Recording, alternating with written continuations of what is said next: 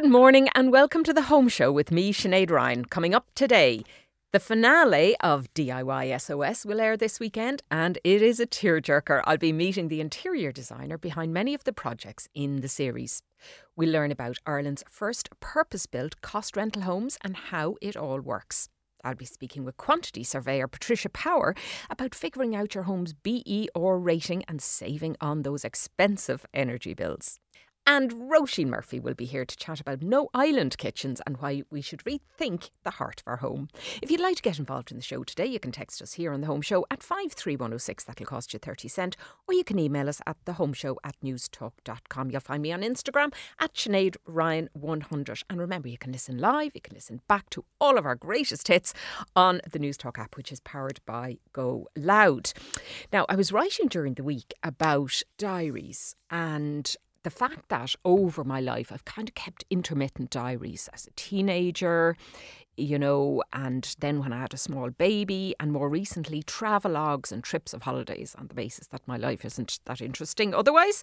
But what I really love is the process of writing. So I've always loved fountain pens and inks and nibs and all of that. So I was really sad to see during the week that one of Dublin's most iconic shops, the pen shop on College Green, is to close next month. Gone will be the gorgeous mahogany cabinets, the inky smell and all of those pens.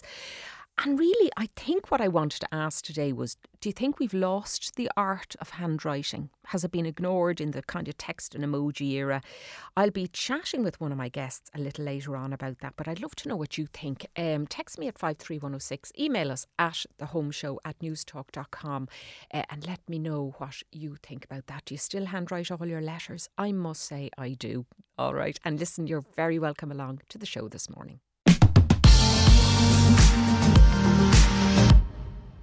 Now, tomorrow is this series finale of DIY SOS, hugely popular programme, and it'll be airing on RTÉ One. And I got a sneak peek of what to expect on the final show. Aoife Rhattigan is an interior designer behind many of the projects, and you'll have seen her on the series, decked out in her hard hat and her high vis and telling people where to go and what to do. Now, I'm delighted to say she joins me in studio today. No hard hat. No hard hat today. No, not for another couple of weeks. We're back on site, but for today, no. Quite right. You don't need one in here. You are very welcome to studio. And thanks for having me. This is kind of a very emotional programme. I mean, it's less about windows and bricks and mortar and much more about people, isn't it? Completely. That's exactly how I say it. This is not a show about construction or design. It's about people and people doing good. It's an amazing thing to be part of. It's a really positive energy all the way through. There's a whole community involved. I mean, when you see the people at the beginning and end of the episode coming down the road, in this case, it's a home in Waterford, which is being gutted, really, it has to be said. Coming down afterwards, you realise the sheer number of people involved. Baz Ashmawi, who presents the programme, said at one stage, where do you get all the people from? I can't even find a plumber at the moment. It's so true.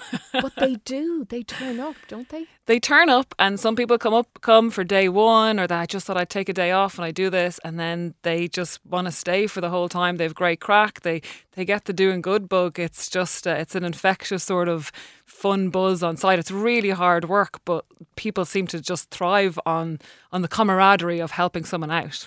It never kind of veers into the kind of charity or mawkishness.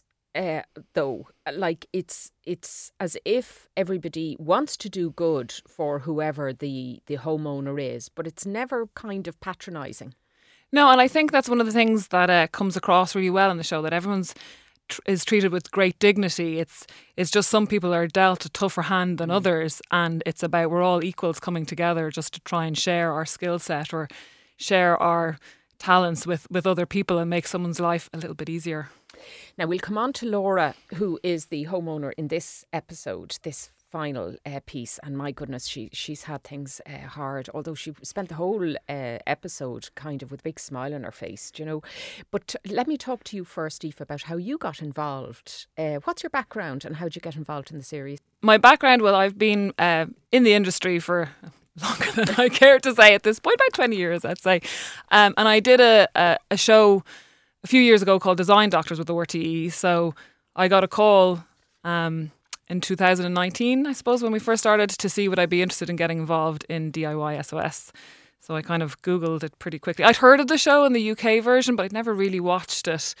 So yeah, I kind of was really intrigued by the giving back element of it. I feel like it's nice to be able to do something, and even like when I'm chatting to my little girls, they kind of it's a legacy that we can kind of pass down. It's like, this is a good thing to do, to try and help people where you can. So that's really what intrigued me about the show. And it's a new adventure. I like to try new adventures and do something new. We said, well, look, let's go for season 1, see how we get on, and still back, season 3. Now, it's very condensed. So, it's an hour on telly, but it was mentioned during the show that like every hour, and I think you've said this before in an interview, every hour is like 2 weeks in normal construction time. And having just had a bit of home renovations done, I can attest to that. It took a week to put in a window in my house. Like, it is very intense, and there's a lot of people around. How much do you need to know before you get involved in the project? Do you find out all about these people? Do you kind of go shopping in advance for them? Or is it a big team design? We need to know everything, or as much as we can. I always say when I'm meeting the families initially, just tell me everything. And a lot of people are they're shy about it. They're humble. They don't want to ask for stuff, obviously.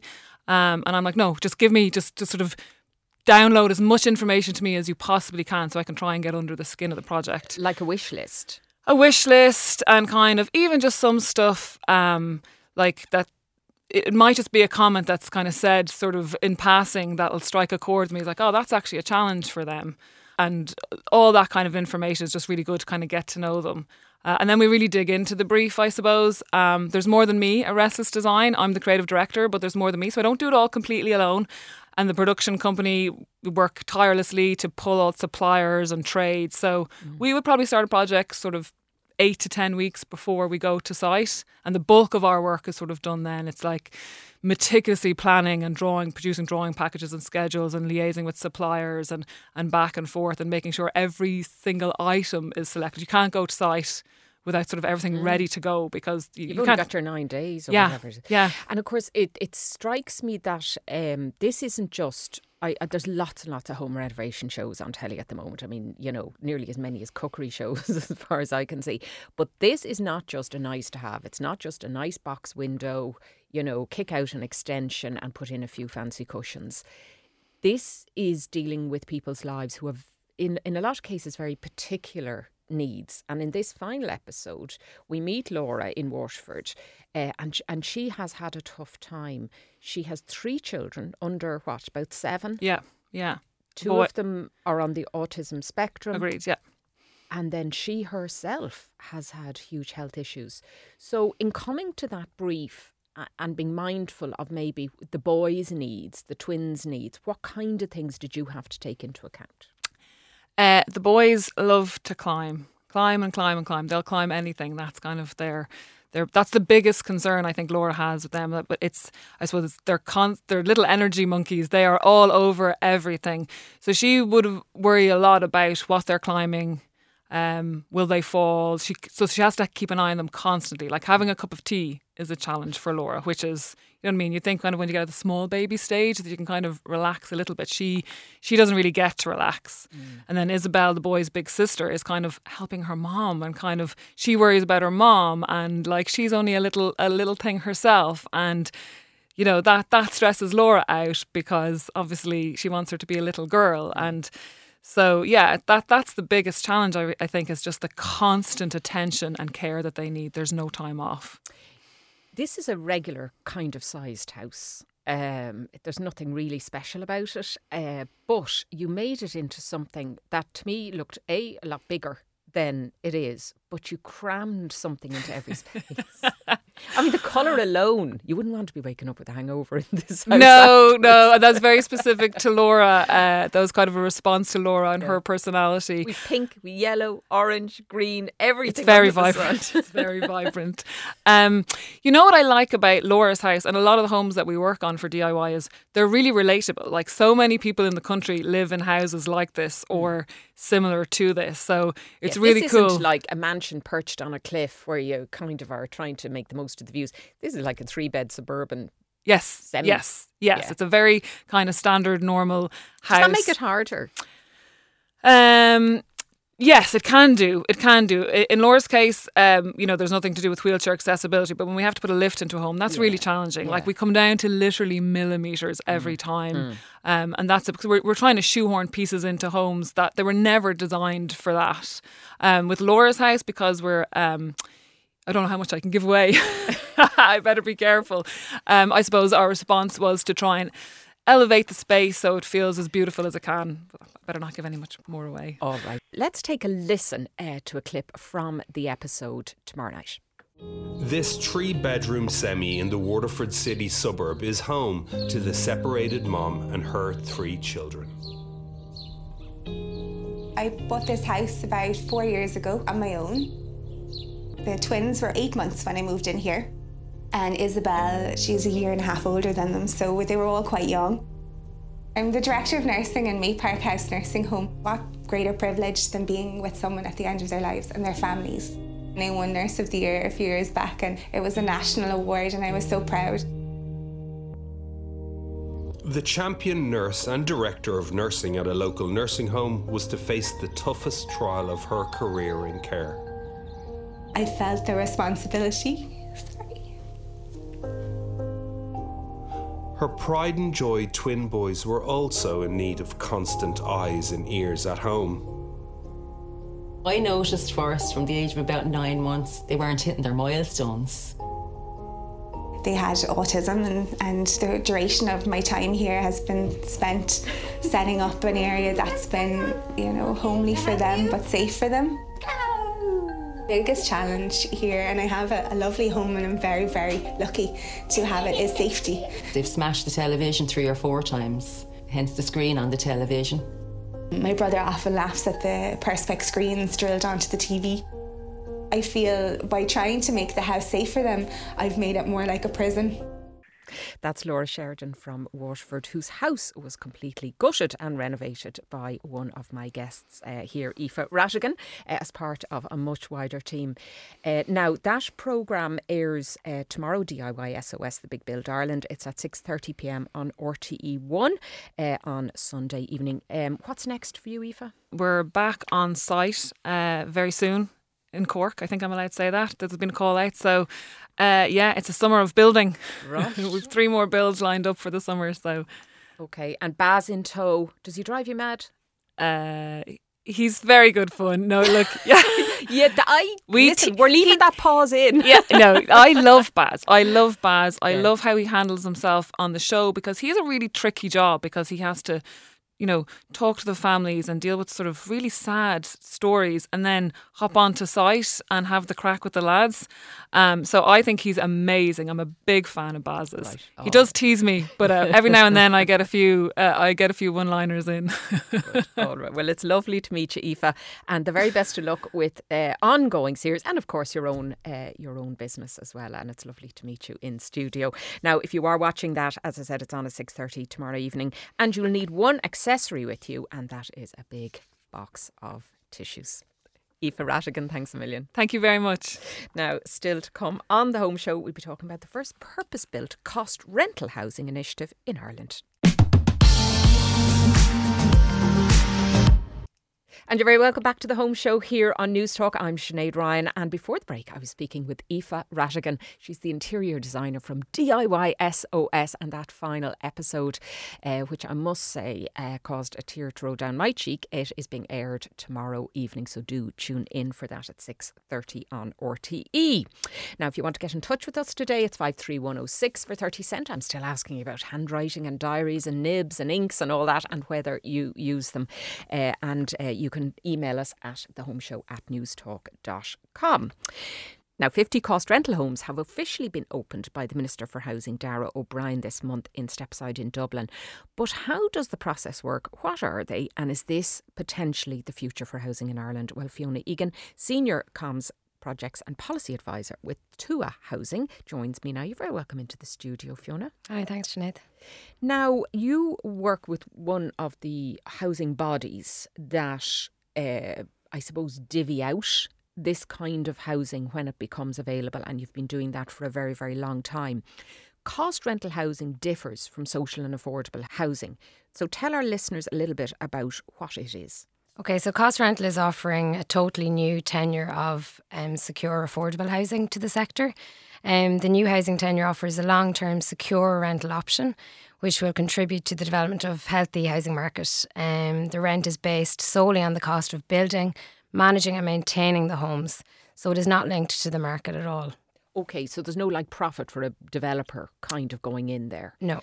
Okay, so in terms of the rents now, you're in Stepaside, Dublin 18, very Absolutely. desirable place to live. Yes. And I've had a look at these apartments. They're absolutely lovely. There's a range of sizes, isn't that right? The 50 cost rental in Woodside are 2 beds. They're all 2 beds. But there are 1 beds and 3 beds as well within the development. In the social. For social there's 105 affordable. social. Okay. So in terms of the rent now up there on that road, it'd be pretty expensive in the normal run of events. What is it for people who avail of these particular ones? The 2 beds in Woodside, the cost rental homes are 1,200. Yeah, like that's a big difference, isn't it? It is. If you were to compare it, although it's not linked, if you were to compare it to the market rent, you're looking at almost a 50% savings in rental. It says something for the profit that is being creamed off on development. I mean, I've spoken to developers and on this show, and to hear the bail booked and we're only making 3 and 4%. I mean, it kind of makes a nonsense of that, doesn't it? Well, the private market rents are extremely high. I mean, I spoke to a lot of the tenants who've moved in there, and you have people who are living at home who couldn't afford to rent on the private market, who are looking to purchase, people who were paying almost double that for 1 beds in different areas. So, yeah, I mean, for those 50 lucky people, because it is a lottery system, they're going to save a lot of money and hopefully have really good, secure futures ahead. In terms of the tenancy that they get, how long can they stay there? Is it long term? So we come under the remit of the RTB. So it is the same. It's a 6-year rolling lease. The first 6 months of any tenancy is probation. But after that, as long as they're good tenants and adhering to their tenancy agreement, they have safety and they security. Get to stay. Absolutely. Now, you mentioned it's a lottery. You've 50 available. How many do you know applied? Yes, for those 50, over 1,000 people applied. So it's massively oversubscribed, which really tells the current story. Yeah, absolutely. Okay. And what kinds of people now were lucky enough to get it? Do you just pick them out of a hat, or are you assessing them for family need? No, it is a lottery system. So people logged on to our website. The application process was open for a period of 7 days. People then logged in. They were all 2 beds. So in that scenario, you might have a mother and 2 children, a mother and 1 child, a couple with children. They would have had to have been, we wouldn't want anyone in overcrowding, so suitable for the 2-bed apartments. Now, there's an income requirement as well, because not everybody can apply for these. Yes, so the people who apply for these would fall out of the social housing thresholds. I suppose middle income earners. So you're looking at the requirement is 53k net. So you have to come in under that. So it's generous enough, actually, because sometimes when we hear about people on housing lists, they really are on their uppers, maybe surviving on social welfare. So these are people who are working, they have an income, it's a reasonable enough income, but it's just not ever going to be enough to pay for the rents. Yes, absolutely. I mean, one girl told me she was renting with her 2 children and had to get her dad in to live with her to afford the private rent. And now she has her own home for her 2 children. She's working and studying.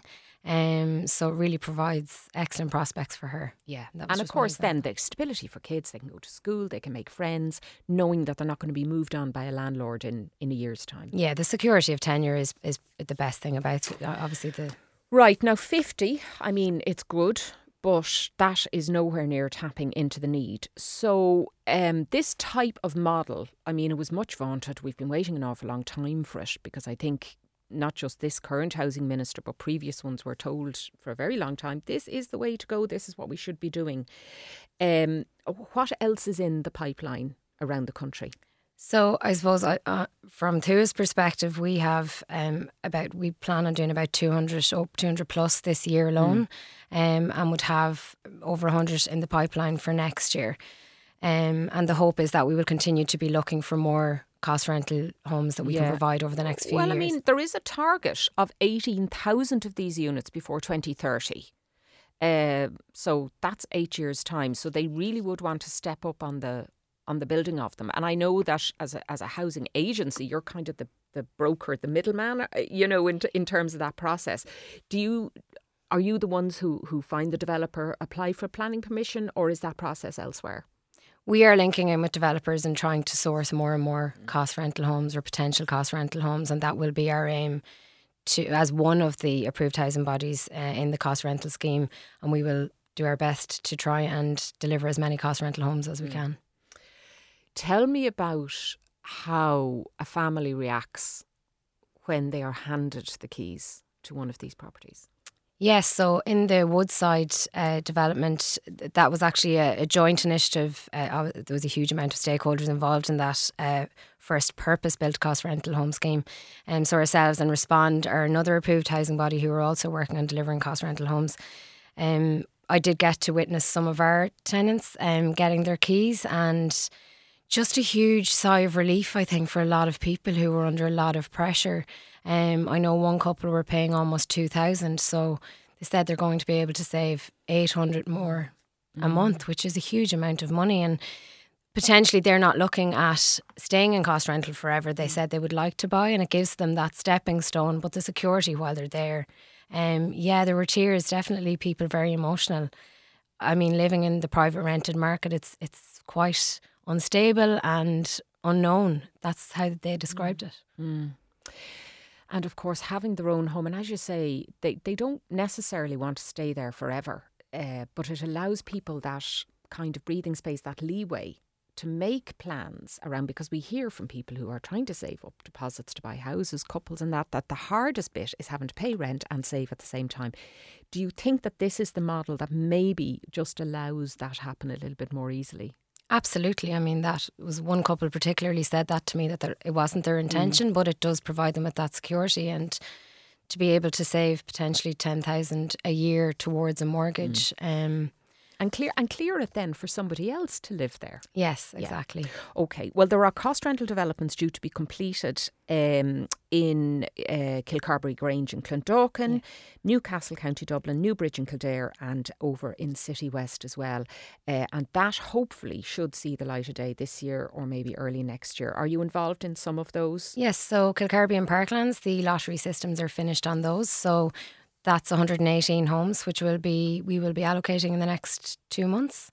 So at least the ball is certainly rolling on cost rental now. That's 50 homes allocated last month, and we, as one of the approved housing bodies, have 118 more. So it means there's another 118 more sets of families getting keys in the next few weeks, which is brilliant. Yeah. Happy part of your job? Yes, the best part of my job. Right.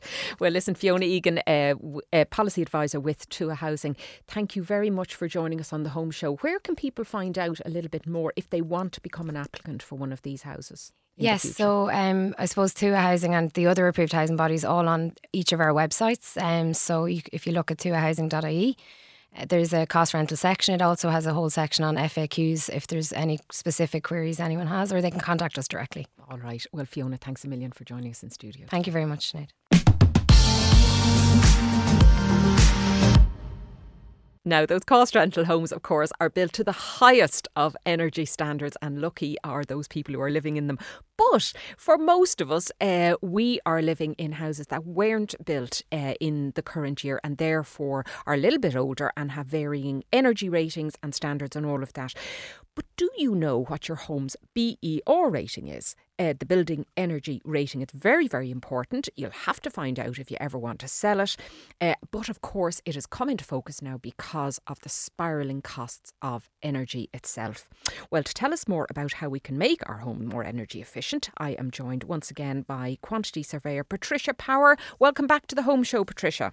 Sinead, a pleasure. Thank you so much for having me on. Now, BERs, we all know what they should be. It should be an A, it should be a B. Sometimes it's unfortunately a G. Tell us a little bit about, how that whole process works and how do you find out? Okay, well, I suppose that as you said, it's a really good indicator. Everybody knows that A is really good. It's a new home. It's A-rated, and it's the tip of the tongue. Everybody would love an A-rated home. But I suppose the aim with the new grants is to get a lot of our older homes, which would be a G, an F, even a D, is to get them up to a B2. So that's the aim. Now, there's a great little calculator on the Green Hub on Plus website. It's the WOW calculator. If you go in and put in the details of your home, okay, as much as you can, when it was built, the type of home, the type of dwelling, etc., it'll give you a rough indicator of whether you are a G or an F or a D or a B. Now, it's not certified. You'll still have to get somebody out to qualify that as a professional, but at least it gives you a feel, am I living in a D or am I living in a G? So then, to be honest with you, Sinead, every home in Ireland that's been built before 2011 will not be an A and probably not a B. We really didn't insulate homes or put air tightness into homes or renewable heating systems only in the last 10, 11 years. Is it safe to say that the lower down the alphabet you are, the more expensive it's going to be to fix it? It is. And obviously that is the more expensive home to run, so it goes hand in hand. But at the same time, there is great grants available. In January this year, the government and the SEAI doubled most of their grants, and they brought in a new one, which is the one-stop shop, which is really good, because what I find is most people don't know where to start. They're scratching their heads. Do they start with the attic? Do they start with the walls? Do they start with the window? How much do they do? How disruptive is it? What is the end cost? Where did it go? Where's the grants? Where's the paperwork? How do they start to get the first thing is the BER? How do they know where they are right now? So I think the one-stop shop is a brilliant opportunity for people, because I get these questions all the time. Where do we start, Patricia? Help us. So this is a system whereby it's set up. If you apply online, you register. Somebody will come out. They'll talk to you, a professional. They'll guide you on what you have. They'll give you an indication what your BER is, and they'll tell you what you need to do to upgrade your home. And as well as that, they'll give you accurate costs for doing that. And then they will offset the grant against that. So basically, you will pay the cost after the grant is taken off. And they will manage the work, they'll project manage it, and they'll ensure the works are done to the correct standard, and they'll give you your new BER at the end of the day when the works are complete. Right. Now, it does sound like a great system, because, as you say, people just get bamboozled by all this stuff, and it's usually stuff that homeowners do once in their life. So, I mean, they're not across it and familiar with all of it. So it is a good system.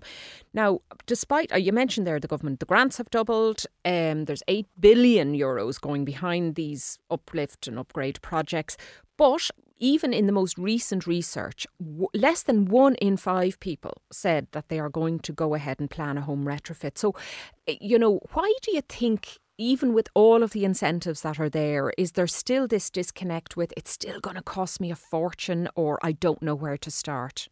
I think there's the fear of the unknown, to be honest, Sinead, because a lot of people aren't in the industry. And that's what I find. When people aren't in construction and they come into it, they're overwhelmed by it. And it's so new, and it is their home, they're living in it. What is the process going to cause? Is it disruption? Do they have to move out?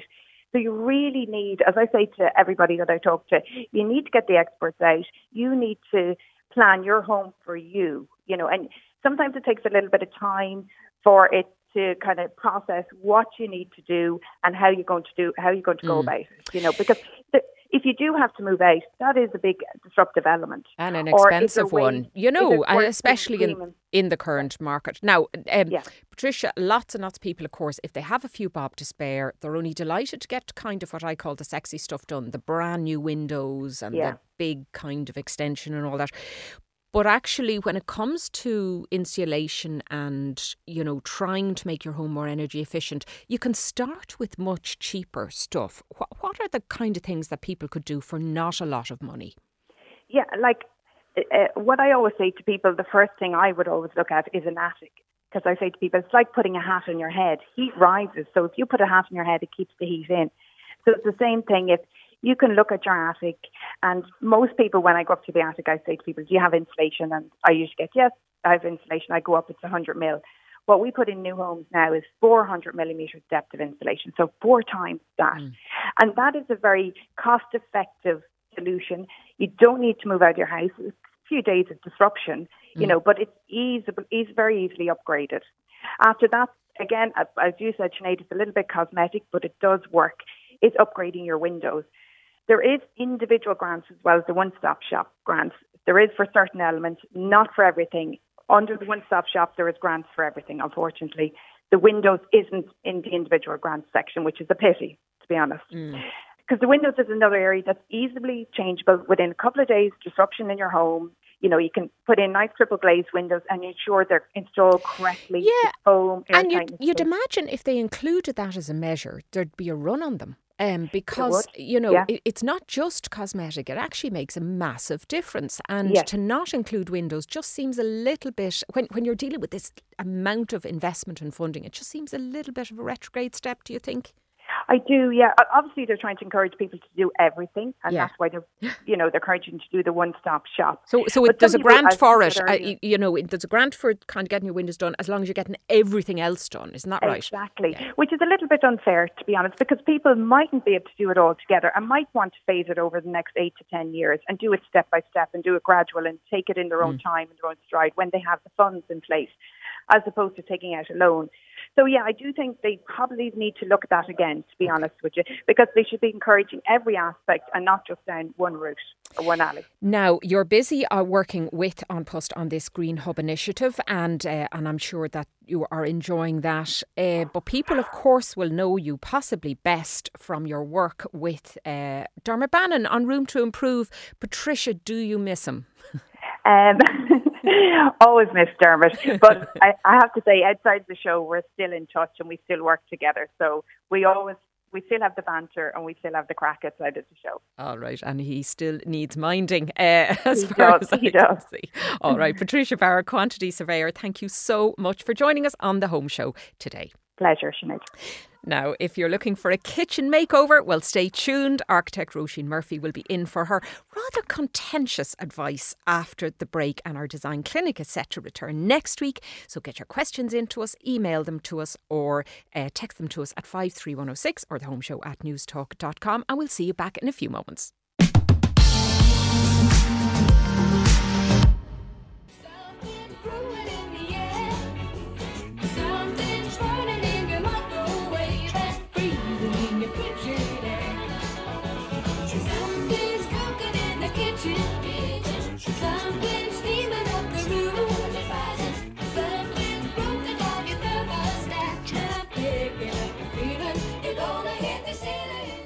Yes, and you are very welcome back to the Home Show here on News Talk. I'm Sinead Ryan, and I am joined once more by Roisin Murphy. You're very welcome to the show. Buongiorno. And we are playing that song, which is a bit of a throwback. Of course, neither Roisin nor I remember Dana when she had that hit, but that is something cooking in the kitchen. And we are playing it because we are going to talk a little bit about kitchens. I said before the break that your views on it are somewhat contentious when it comes to the old islands.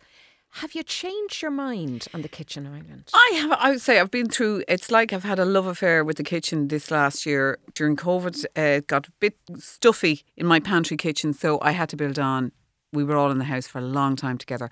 But I said, I don't want an island because I've made this big, huge space. I wanted one wall where we could all go and cook together. And then when the space, it's a big space. It was, so when I then was looking at it and the kids were talking about it, I decided I would try and put an island in. And it looked great initially. But I had this problem where I extended off the back of the house. So I was left with what is known as like a pantry kitchen. So I built and then I built in the other kitchen, and I couldn't afford, I'm very tight on money, and I couldn't afford to remove the original little pantry kitchen. So I kind of broke through, I did the cheapest build possible. And then in the redesign of the extension, I incorporated the pantry kitchen into the workings of the new kitchen. What's a pantry kitchen then? Well, this is what I accidentally stumbled across. There is, because I thought there's actually no point in putting an island in here. And I tried, except I was now left with a giant amount of kitchen. And it just looks bizarre. So I made a movable island, which was one of the listeners' suggestions. And that is very helpful. But anyway, a pantry kitchen essentially is, or a butler's kitchen. Okay. So they are coming back into vogue. I have accidentally stumbled upon this new trend, which really does emerge from Maybe you've started it. I don't know, Sinead. I don't know. I think it may have been there before me. But anyway, say butlers or pantry kitchen. The idea is you have a side kitchen. Like we've seen pantries as cabinets emerge into kitchen designs that were hugely popular for the last year. But this is the whole hog. This is like if you walk into a room, you have a sink, you've perhaps incorporating a bit of a utility, but it's like having a second kitchen. So, for example, if you were a Kardashian or you had the caterers over, they would set up in this kitchen and then disperse and come out emerging with their petit fours and all that sort of stuff and landed on the island. A finishing kitchen. Exactly. Okay. But in that, I was kind of going, because I sort of thought I did have full set of ovens, lovely Neff ovens, a dishwasher and everything, and I didn't want to eat into the new space, the kitchen, with some of the stuff I thought maybe I could keep in the older part. Okay. And it's worked really well. It is shockingly working incredibly efficiently. There's only one small problem with it. Pantry kitchen is usually associated off the kitchen. My problem is I have to walk through my pantry to the kitchen because it's the linking thing. So it means that you have to have this uber sophisticated looking pantry kitchen. I was surprised by how efficient it worked. Now, the kids all love an island. They talk about going to each other's houses. So there is a big love still for the island, particularly when kids come around and they like to put out 110 chicken nuggets but they like to cook at it as groups of people. So I will probably incorporate a mobile island, but really only for when there is people so there's a whole load of kids who want to prep together, something like that. It actually means also means that people are taking their food and their plates from the table directly out to a pantry kitchen. So there's this bizarre route that's like a professional restaurant, and it's worked really well. And you have those swinging doors, you're in and out with your elbows. A bit of that, but the other thing is, the other one is the butler's pantry. So there's a trend really of these very small, hyper-designed utility rooms.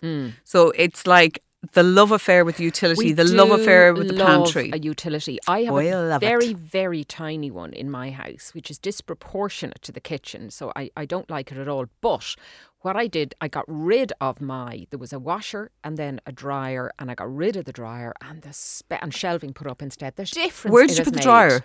I got rid of it. You got rid of it completely? Oh, totally. And you don't need it. No, you don't. I have never had a dryer. I would go for space. And that's one of the reasons why the island, to an extent, the island in terms of kitchen designs has owned the kitchen for the last, I would say, 10, 20 years. Yeah. And it is handy. But hear me out on this, right? It has monopolised and owned the design of the kitchen, that one wall kitchen where you go and you look at this beautiful expanse of cooker, hob, sink. In front of every kitchen you see now is the monoblock of this island and how you design. And it is a real eye blocker. And it is the focal point. It's the first thing you see. And then the kitchen is built around the island rather than the island kind of serving your kitchen needs. So if you're designing a kitchen, what are the elements that you ought to be taking into account? Well, okay, there's only one real rule, which I broke this year, which was the fridge, the hob and the sink. That's the golden triangle, the Bermuda triangle of kitchen design. If you go into any kitchen designers, they'll talk about that. And the island is usually part of that. What I have, and I suppose that's why I'm interested in this, is that I wanted to see if the triangle would change or work or expand, or was there any flexibility in this? Because I've stuck rigidly. Transferring pots and dishes and all that. I have to say it to the moment, I am, and around that has worked the mystery of the door. So you have one wall. There's U-shape galley kitchens, one wall kitchens, and kitchens with islands and kitchens with peninsulas. They're the five basic shapes. But into this, we are now seeing the arrival back in of the pantry, the utility, or the butler's room, and it has shaken, not stirred. It has shaken my foundations of I suppose, kitchen design, not just seeing it as a room, but seeing it as incorporated into a house. Roisin, thank you very much. And by the way, will you put some, I know you have been putting up some pictures, put up some more on your Instagram, which is? Roisin Murphy, architect. And people can have a look at that after the show. Now, while we're in the kitchen, one of the things I'm using my kitchen for at the moment is to sprout my little seedlings that I want to put out in the garden later on in the summer. I made the mistake last year putting some of them out a little bit too early, and they were frozen to death. Tomatoes and a whole bunch of herbs. And I'm just waiting till they get a little bit higher, and they're on a kind of a trivet in my kitchen and seeing all that lovely sunshine coming in until they're a bit stronger. When they go out, one of the things I don't have, and I've always wanted to have, are these raised beds. Yes. And sometimes I look at like TikTok or whatever, and they're made out of pallets and they're all painted on. It looks madly creative, and I'm thinking, where can I just buy them? You can just buy them. You can just buy them. Planters. Talk to IrishGarden.ie. There are loads of people selling raised beds. You feel inadequate then because you think, oh, here they are making them out of a pallet off the back of a lorry. Oh, look, and if it you looks fab. no, the most important thing to do with any of this is to compost. Okay, so all your raised beds and everything, don't talk to me about wanting to be sustainable unless you're getting your peat from a reasonable resort. There's a huge politics around what you're putting in your pot plants in terms of food and plant and soil. Okay, so don't feel guilty about ordering from an Irish website for a raised bed, but do feel very guilty if you're not trying in some ways to reduce the I suppose the politics around your peat. Okay, so we're trying to make our own compost. We're trying to do all of that, and that's the bigger one. It can be really, they are so ugly, those compost bins, the green plastic ones. I know. I did design an alternative one at one point,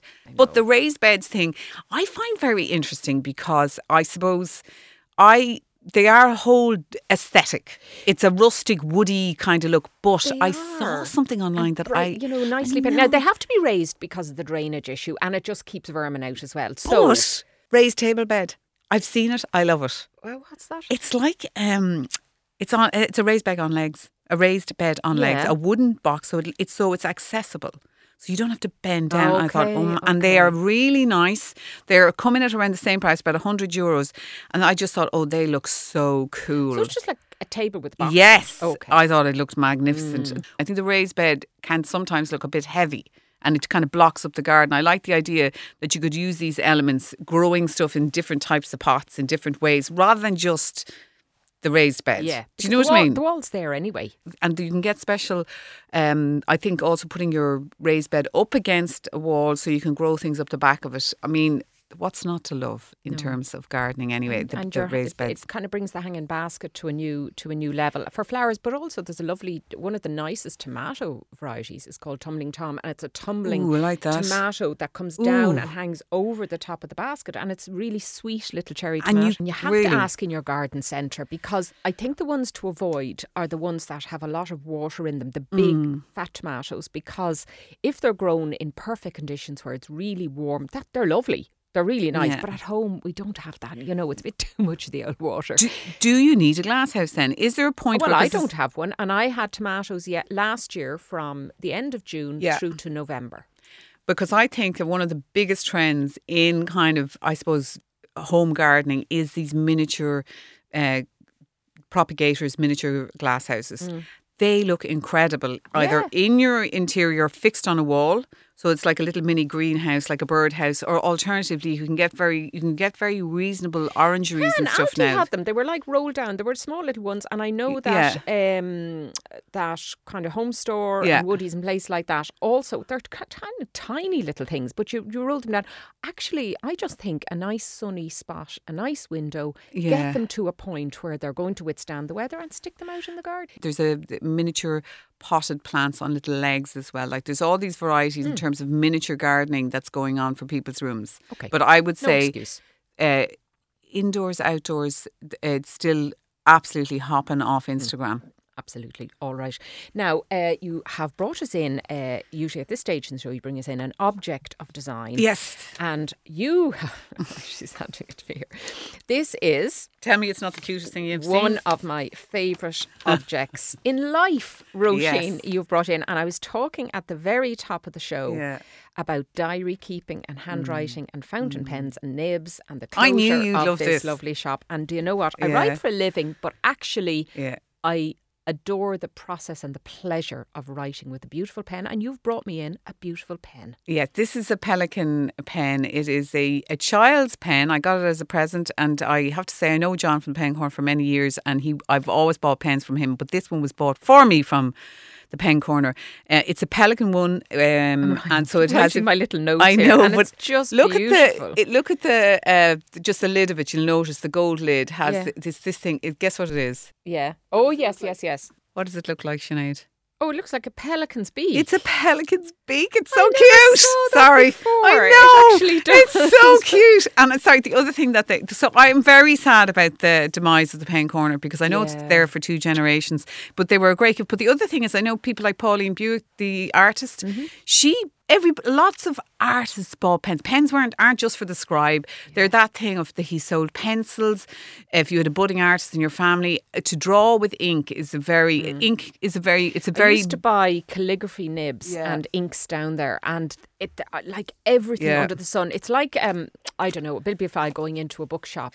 The Pen Corner really was an institution. Well, you've managed to bring us in an object and a building of design. Yeah, sorry, snuck it item, in. which is lovely. Roisin, thank you very much. Roisin Murphy, You're architect welcome. on Instagram, and for all that information. And that is all we have time for on the show today. If you'd like to get involved or you have a question you want to throw, we've our design clinic back on interiors and design questions. So if you have anything you'd like to ask, well then pop it into us on text at 53106 or email at thehomeshow@newstalk.com, and we will do our best to get it answered by our experts. And don't forget that you can check with us at any time. I am in the RDS this weekend today and tomorrow at 3 p.m. I'll be talking about boring things like inheritance and fair deal, but they do come into play, and the house is implicated in a lot of those things. So if you find yourself in the vicinity of Ballsbridge, do come along. It's free in. And don't forget to check out the Home Show podcast, which is up on the News Talk website. Thank you to Roisin Murphy again. Thank you to Maurice O'Sullivan, who is producing, and Stephen McClune on sound. Have a great weekend, and remember, we're here every Saturday at 8 a.m.